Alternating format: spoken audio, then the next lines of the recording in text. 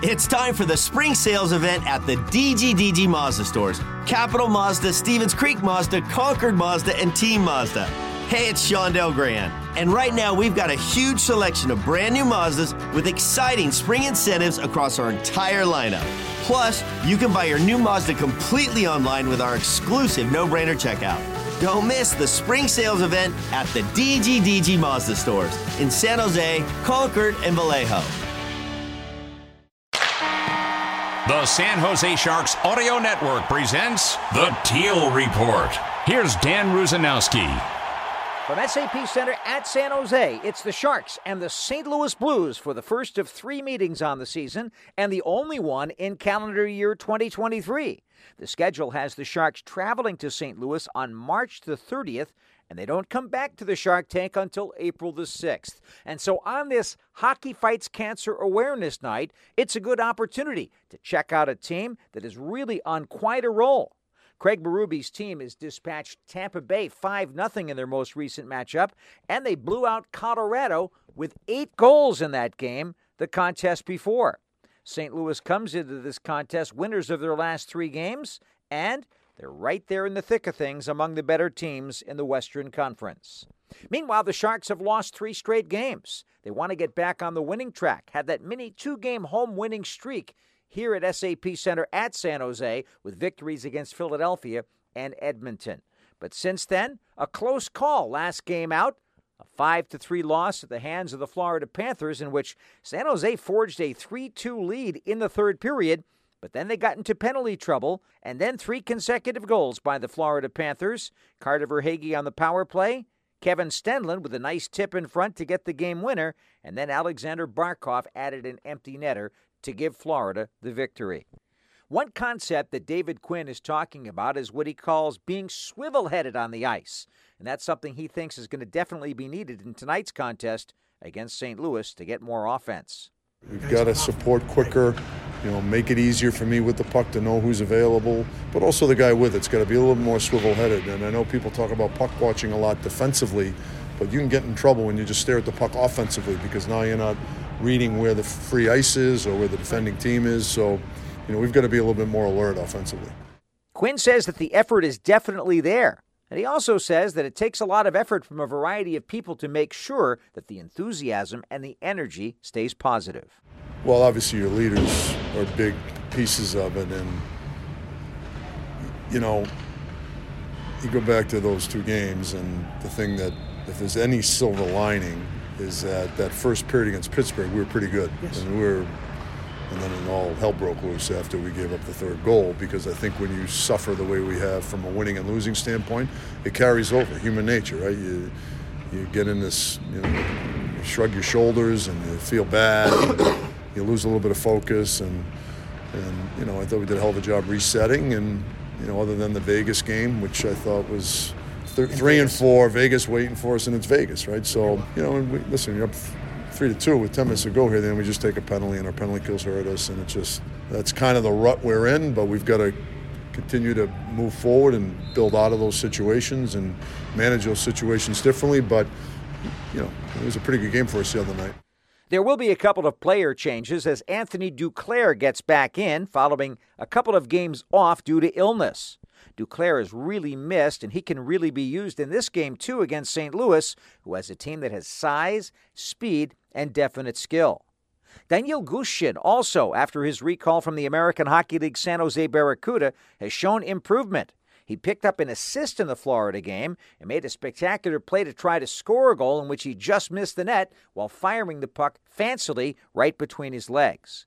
David Quinn says that Gushchin has improved ever since his first recall. Well, obviously he's got a lot of smarts and skill, and playing against a team like that and didn't look out of place. So, I liked his start. I think he got more comfortable as the game went on. I thought his game was better from period to period, and so hopefully it'll be a better start tonight for him. Not that it was a bad start early, but just a little more comfort and confidence when the game starts tonight. Overall, what's the Sharks head coach seeing in Daniil Gushchin's development? Just a little bit more awareness in areas that most scorers at his age don't spend a lot of time on. He's a little bit more conscious of his positioning defensively, and understanding that there's a lot of responsibility during the course of a shift other than creating offense, and he's embracing that, and he's doing a much better job in those areas.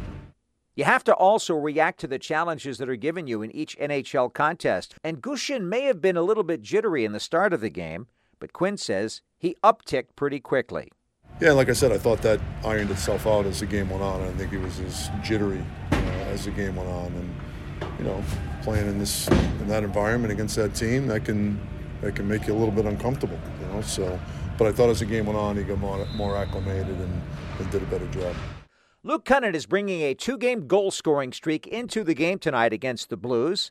It's been a long way back from ACL surgery last year, and it takes a lot longer to recover from that completely, as hockey players tend to know.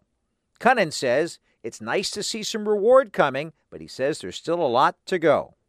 I think I knew that it was going to take some time. Obviously, it's been a long time since I played. As an athlete and a competitive person, it's hard to have that patience, throughout. But I think just getting better each game, more comfortable, feeling more comfortable and confident playing again. So it's been good. I think there's still another level to get to, but I'm happy with the progress. Coach David Quinn is happy that Kunin is getting rewarded a bit for his work, and he says that he's encouraged. Yeah, well, listen, he's been on top of the paint. You look at the last 2 goals he's had. It's where he's going to score his goals, and it's where a lot of players score their goals. So, I'm playing with, Granny helped him, Not sure what the lines will be tonight with Duke plays, so there might be a little bit of line movement. But, obviously he gives us an honest effort every night, and it's good to see him getting rewarded on the score sheet. But Kunin says you have to keep an even keel, and that's basically the mantra for the entire team right now as the Sharks try to recover from a 3-game losing streak. Yeah, I think one day at a time, one game at a time, one shift at a time. Just go out, win each shift, put a good string together and play a full 60 and start winning hockey games. The Teal Report will continue from SAP Center right after this message on the San Jose Sharks Audio Network. Day 1, the hardest day. The day you hear, "This is a type of blood cancer." But day 1 is just one day. At the Leukemia and Lymphoma Society, we are here to help you move past day 1. On day 45, I discovered an online community who shared great tips for in-treatment care. I missed a lot of school during treatment, and LLS helped me keep up. To learn more and get help on day 2, day 28, or any day, please visit LLS.org or call 1-800-955-4572. Kaapo Kähkönen gets the start in nets for the San Jose Sharks, looking for his first victory of the season in his 7th game played. Couple of changes in the lineup overall as Anthony Duclair gets back into action. He'll play with Mikael Granlund and Daniil Gushin. And on the other side of things, Kevin Labanc and Marc-Edouard Vlasic are expected to sit out. As for St. Louis, Joel Hofer, who picked up his very first NHL win at the Shark Tank a couple of years ago, will get the call for St. Louis coach Craig Berube, who certainly has an understanding about San Jose and the challenges they present in tonight's game. Listen, just watching on film, they're working extremely hard. I mean, it's not a lack of effort there. Great work ethic. They play hard and physical. A lot of puck pressure everywhere, so we're going to be on our toes. We got to come out there and think about working before our skill and play with good structure here tonight. Here's head coach David Quinn's outlook on St. Louis. Kyrou and Thomas, obviously, are real hard-nosed, good players. They've got a big D-core, great goaltending, they're well-coached.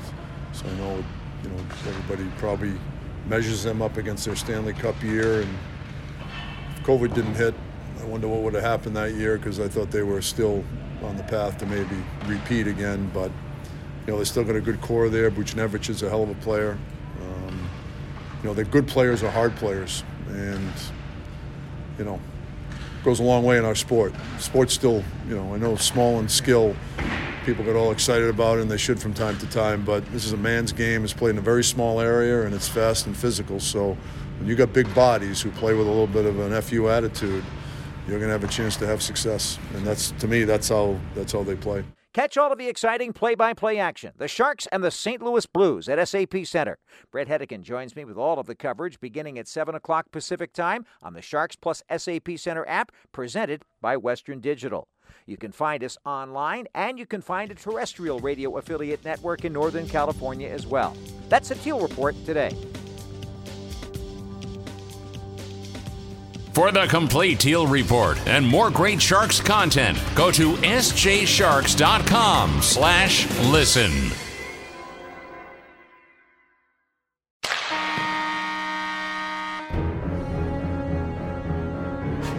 You're listening to the San Jose Sharks Audio Network.